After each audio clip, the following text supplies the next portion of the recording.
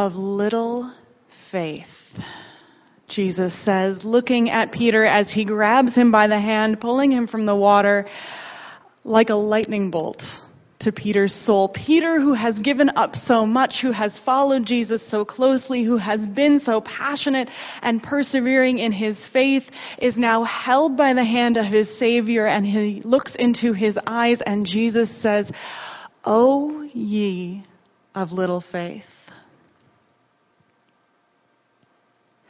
And my question as I dwelled on this text was, where did Peter go wrong? Now, of course, I know the traditional interpretation, which is that Peter stepped out of the boat in confidence and looked at Jesus and then was distracted by the storm and the crashing waves and the thunderbolts all around him. And when he lost focus on Christ was when he began to sink like a rock. And so the traditional interpretation has always been to lean on my shoulder a little bit, putting all that pressure on me and saying, "Keep your eyes on Jesus, you sinner, or you're going to sink just as hard." But the thing that I kept coming back to was that Peter does a lot in this passage, and I kept wondering, what if the faithful act, what if Peter, faith-filled, not full of doubt, but full of faith, what if his project wasn't to walk all the way across the water and reach Jesus on an equal level with the Son of God, able to walk among the waves in a miraculous moment? What if the actual act of faith was to stay in the boat? Because Jesus is on his way.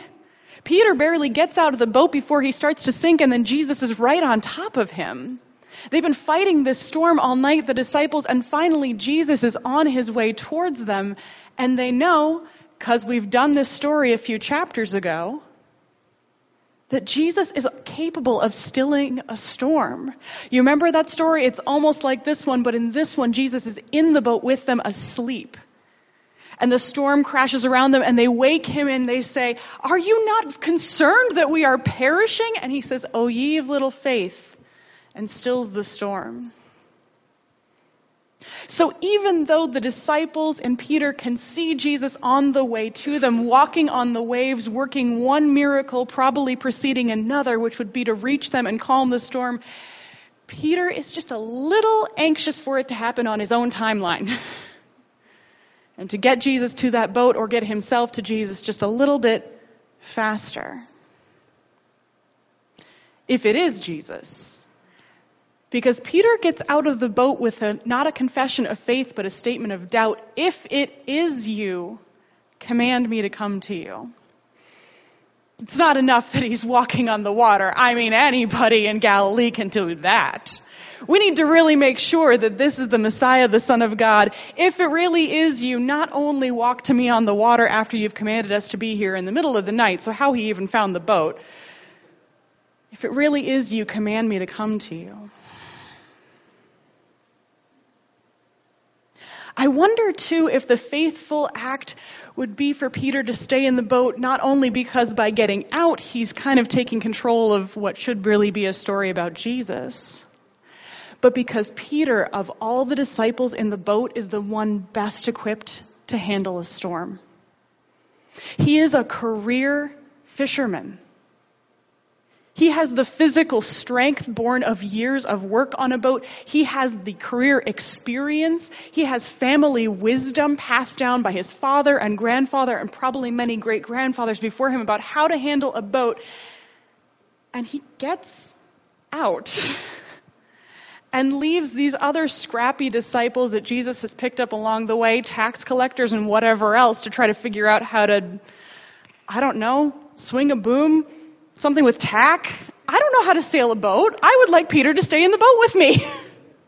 I need a fisherman's help. But he gets out, leaving the others to struggle.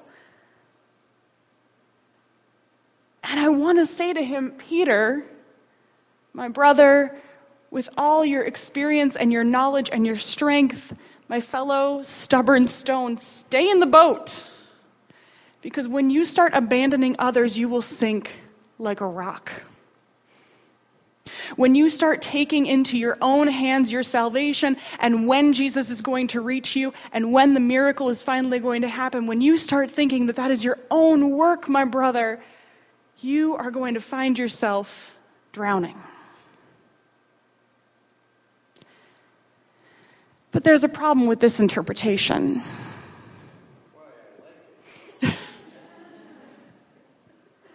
Well, Chad hasn't seen it yet. The problem with this interpretation of asking Peter to stay in the boat is that stories and parables like these have been used to force those who are in pain to stay in cycles of abuse. This idea of stay in the boat, ride out the storm, this is your cross to bear. How often has the Christian church in power and privilege wielded those words to tell people who were on the bottom rungs of the faith ladder? Stay in positions of pain. Stay in your broken family, your broken marriage, your broken church community, your broken country. Stay in that brokenness because it is your sin to bear, we have decided. Maybe it was a good idea for Peter to get out of the boat. Maybe the career fisherman had been yelling at them all night saying, do it this way, do it that way, and they were all ignoring him for whatever reason, probably because he's about as stubborn as me and they were all tired of him yammering on. Maybe it was good for him to get out of the boat and finally be able to move forward in a way the others couldn't. So my question, Chad, since you loved it so much, is how do we know the difference? How do we know when Jesus' call for Peter or for others or for us is to stay in the boat and keep fighting, or get out of the boat and free ourselves from the storm? I think there's some key dynamics happening in this story that don't always happen in every storm story.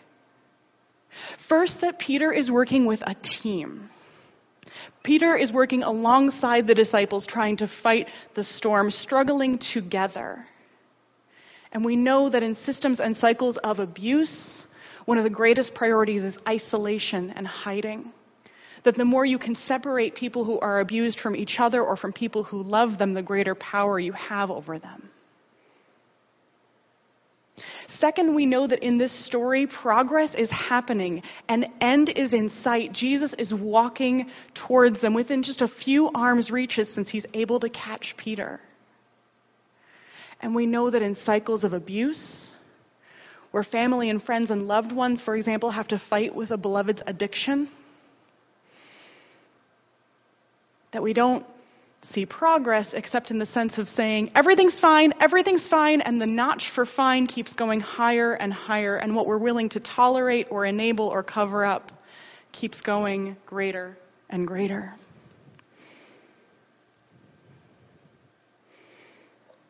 In this story, we also see disciples who we know from other stories have the ability to leave. That Jesus will even turn brokenhearted to some of his disciples at one point after others have left, and he will say, do you want to go away too? Not that that was a joyous option for us to consider, but that they had the option.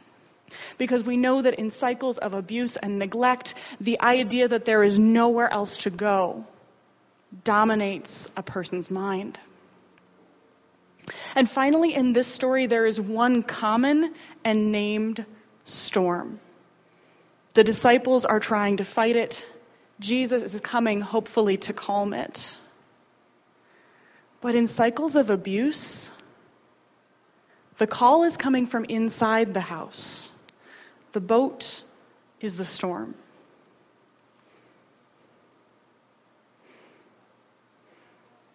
So when we face these questions in our lives, when we are in our own boat facing our own storms, looking around wildly in the flashes of lightning, hoping that the Son of God is walking toward us, do we have a team working with us that can join us in that struggle, that we can put our strength and power and experience to? Or is whoever we're serving, claiming to help or to be loved by, making us more and more alone? When we are struggling against that storm, trying to press on and find a safe space for ourselves and our loved ones, is there progress? Are we moving? Or are we only moving because we're telling ourselves we have to believe that we are? Are we free to give up on the struggle to find a way out of it, as the disciples could have, or are we certain there's nowhere else to go? And finally, is everyone fighting with us? Do we know what we're fighting against, or does everyone have a different opinion about who's the wrongdoer in our situation?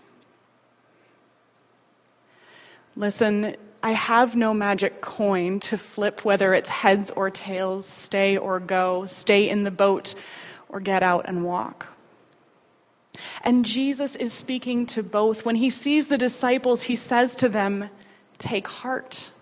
Do not be afraid. Keep fighting. Stay in the boat."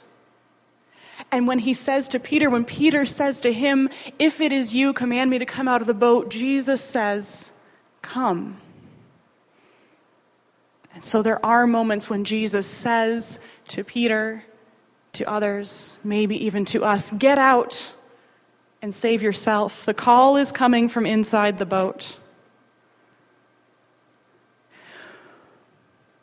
We are all in different boats and fighting different storms. And whether the call for us is to take heart, to keep fighting, to join in with the team and keep making progress in freedom and in hope, or to get out of the boat and take our strength for ourselves, to protect ourselves and our loved ones, to finally name the storm that has been plaguing us not all around but from inside. Whatever way Jesus is speaking to us, we can always be sure of one thing: